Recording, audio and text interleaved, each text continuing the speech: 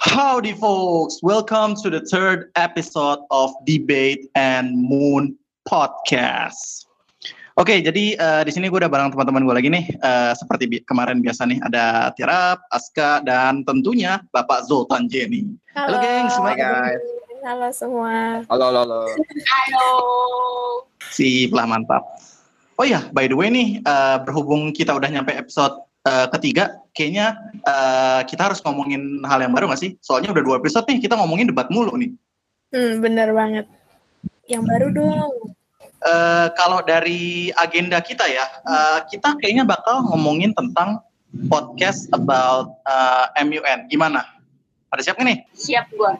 MUN. Siap dong. Kalau Tiara siap banget kalau ngomongin MUN.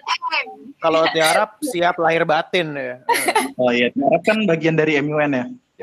Jadi ibarat kata tuh kalau dalam Dimun tuh gua D-nya, Tiara tuh MUN. Nah, nggak gitu dong Pak. sebenarnya ada yang ini sih, banget sih gua tanyain. Pertama karena kita tuh udah lama sebagai Dimun ya, termasuk nih Zoltan nih yang dari kemarin tuh sebagai anggota Dimun juga. Oh iya, kalau boleh tanya nih, menurut kalian MUN itu apa sih? Kan mengganjal banget gitu ya kalau sebagai episode pertama gitu. Kita ngomongin MUN kan. Zoltan dulu selaku bintang tamu. Hai. Saya bintang tamu ya kan. Kalau menurut gue sih MUN itu kalau secara kamus gitu ya, dictionary itu adalah singkatan dari Model United Nations. Model United Nations itu adalah simulasi sidang PBB.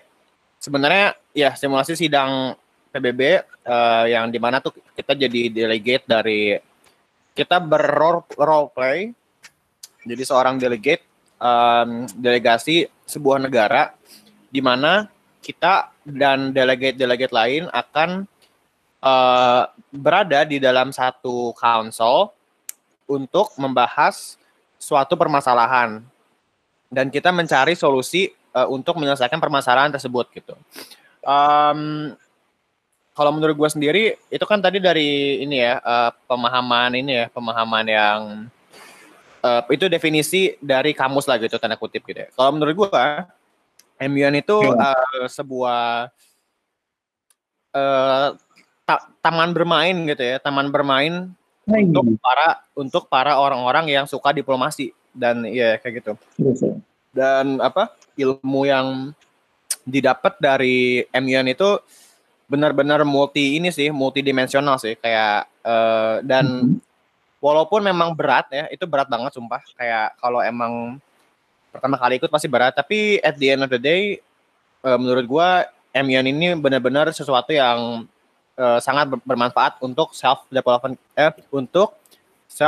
kita kayak gitu. Wih, keren. Saik banget emang dari Zoltan ya.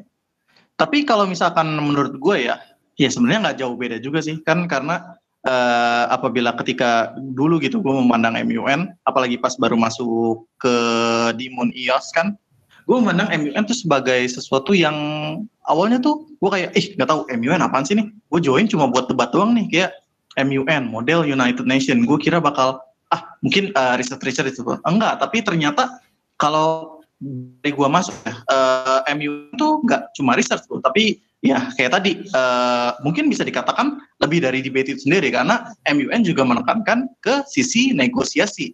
Karena gimana sih lah ya, kita udah punya bahan. Kalau debat kita isinya research tentang bahan, udah langsung didebatin aja tuh, kita pakai argumen sendiri. Sementara MUN tuh kita juga perlu perlu ada istilahnya, kemampuan untuk melakukan negosiasi, nggak cuma memandang orang sebagai musuh gitu istilahnya, tapi juga sebagai negara dalam suatu konsil yang berusaha memecahkan masalah tertentu gitu. Oh ya, by the way, kalau misalkan ngomongin MUN ya, pasti kan ya kita nggak jauh-jauh beda lah gitu, kayak orang belum tentu tahu. Misalkan oke lah kita di sini berempat nih ya, ada gua, Zoltan, Aska, Tiarap, ya istilahnya tahu lah misalkan MUN itu. Tapi mungkin orang lain belum tentu tahu loh gitu. Kayak apa sih MUN? Kayak ngapain aja sih? Oke, istilahnya diplomasi. Oke, negosiasi. Tapi kayak belum tergambar gitu kan. Ada ini ya. Mau pada jelasin nih kira-kira apa kita bahas malam ini? Boleh banget. Mungkin Tiarap, Ibu Tiarap bisa mulai ya kan? Oke, tiarap nih biasanya nih karena kan paling mun dia. Aduh, yang paling mun tuh di sini ZJ sebenarnya. Saya mah noob. Penjelasan biasa aja gitu, Rap. Ngapain Under sih? the chair discretion, I will call upon Tiara to speak ya on behalf to talk about this issue ya. Silakan. Objection. Jangan saja kamu. Jadi kalau di MUN itu ya, kalau yang kan ada dua nih MUN ya. Yang pertama tuh pakai versinya Harvard nih, karena emang kalau nggak salah emang Harvard duluan nih sejarahnya yang ngadain acara sejenis simulasi PBB ini. Nah untuk di MUN versi Harvard sendiri itu pertama kita punya roll call. Nah di roll call itu nanti delegasi ibaratnya di absen terus nanti ditanya untuk apakah kalian akan voting atau tidak. Biasanya itu nanti dipanggil salah satu dan delegate jawab misalnya delegate of Kenya is present and voting. Keren banget kan tuh, dari awal aja udah keren kan, prestigious banget nih MUN ini. Terus ya kan nanti abis itu kita akan punya general list speaker, kita akan sampaikan opening speech kita biasanya di awal. Kemudian kita akan masuk ke sesi moderated caucus, itu di mana kita akan mulai berdiskusi ya, mulai berdebat dan menyampaikan opini tentang negara kita secara formal gitu. Dan asiknya nih di moderated caucus itu kita kayak nggak boleh komunikasi gitu, nggak boleh kayak cross talk sesama delegate. Dan kalau di offline-nya itu kita harus tulis di note, terus kita kayak kasih angkat note-nya nanti dikasih sama pesernya gitu. Jadi kayak seru aja gitu. Menurut gue sih itu kayak seru banget loh, kayak apa ya, prestigious banget lah, kayak wow ini mewah banget nih, harus kayak gini.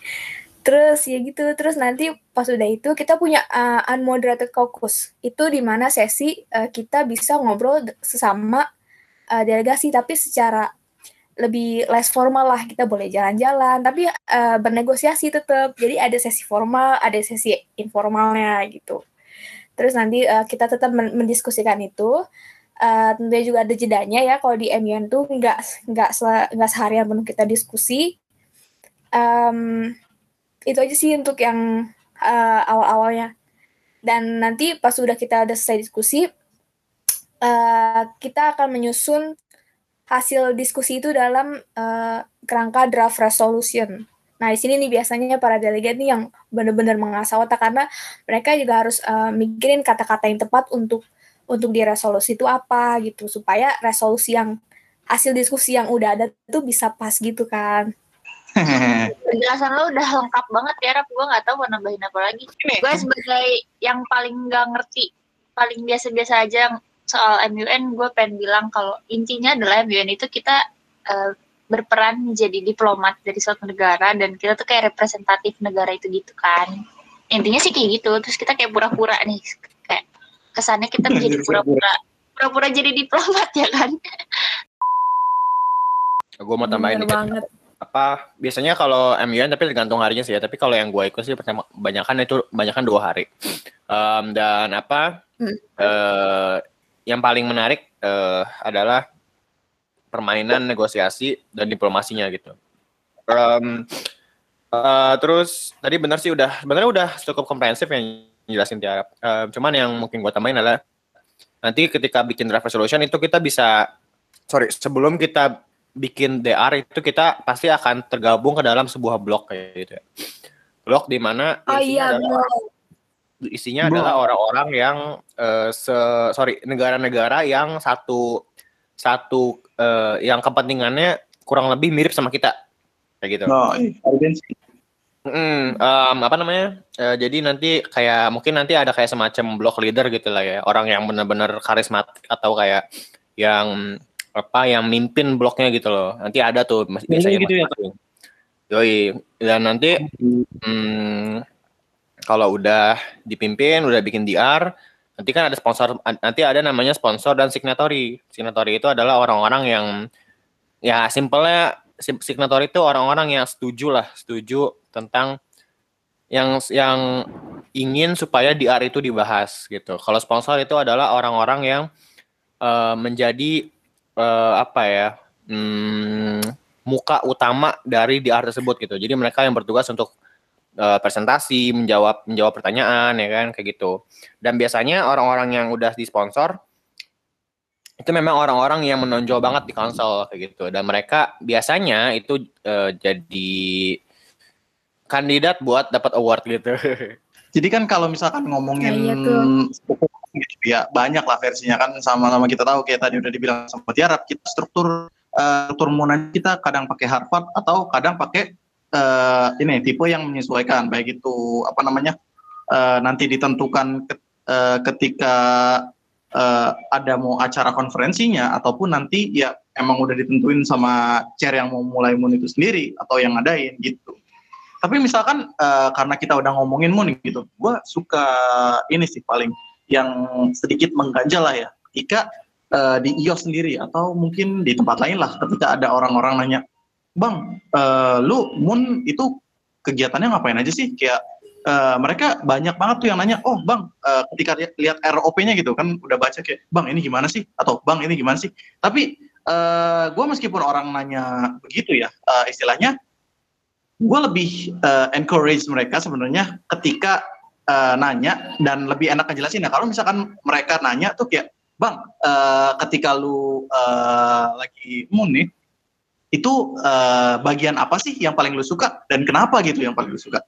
Nah, BTW berhubung pertanyaan sebenarnya yang gue suka lebih gitu ya, gue mau ini juga nih sih sebenarnya ngajak kalian buat kan gitu kan di tentang ya sepatah kata cerita tentang experience MUN gitu, kayak gampangnya aja sih kayak di MUN itu bagian yang paling kalian suka apa sih dan kenapa kalian suka di waktu bagian itu tuh? Pengalaman yang gue suka itu adalah ketika sebenarnya gue suka ketika riset sih. Soalnya gue tuh dipaksa untuk membaca gitu loh. Kayak jujur gue orangnya tuh mager baca kecuali emang tertarik banget atau ada tugas. Kayak gitu. Ya dan kalau ikut MUN gitu kan, itu kan kurang lebih gue tuh melihat itu sebagai tugas gitu kan ya. Kayak dan gue mau nggak mau gue harus riset lah gitu. Gue harus baca-baca, cari dokumen, ya kan, baca-baca perjanjian internasional apalah gitu kan. Mungkin di awalnya gue mikir kayak anjir malas gitu loh. Tapi lama-kelamaan tuh gue ketika gue baca dipaksa gitu, ujung-ujungnya gue tertarik gitu loh. Dan dari bacaan yang gue konsumsi itu memperluas pengetahuan gue gitu kan. Kayak misalnya gue waktu itu di UNDP India ya kan, waktu itu gue jadi delegate India di Council UNDP membahas Social Protection System gitu kan. Itu gue benar-benar riset kan, gue risetnya ya mungkin dalam dan sebagainya gitu. Dan ketika udah beres hasil risetnya itu, kebetulan gue di matkul gue lupa apa waktu itu, kayaknya pembangunan global ya. Waktu itu ngebahas mengenai peran dari organisasi pemerintah dan non pemerintah dalam pembangunan global gitu kan. Kebetulan gue udah riset soal UNDP. Nah itu berarti cocok banget kan gitu.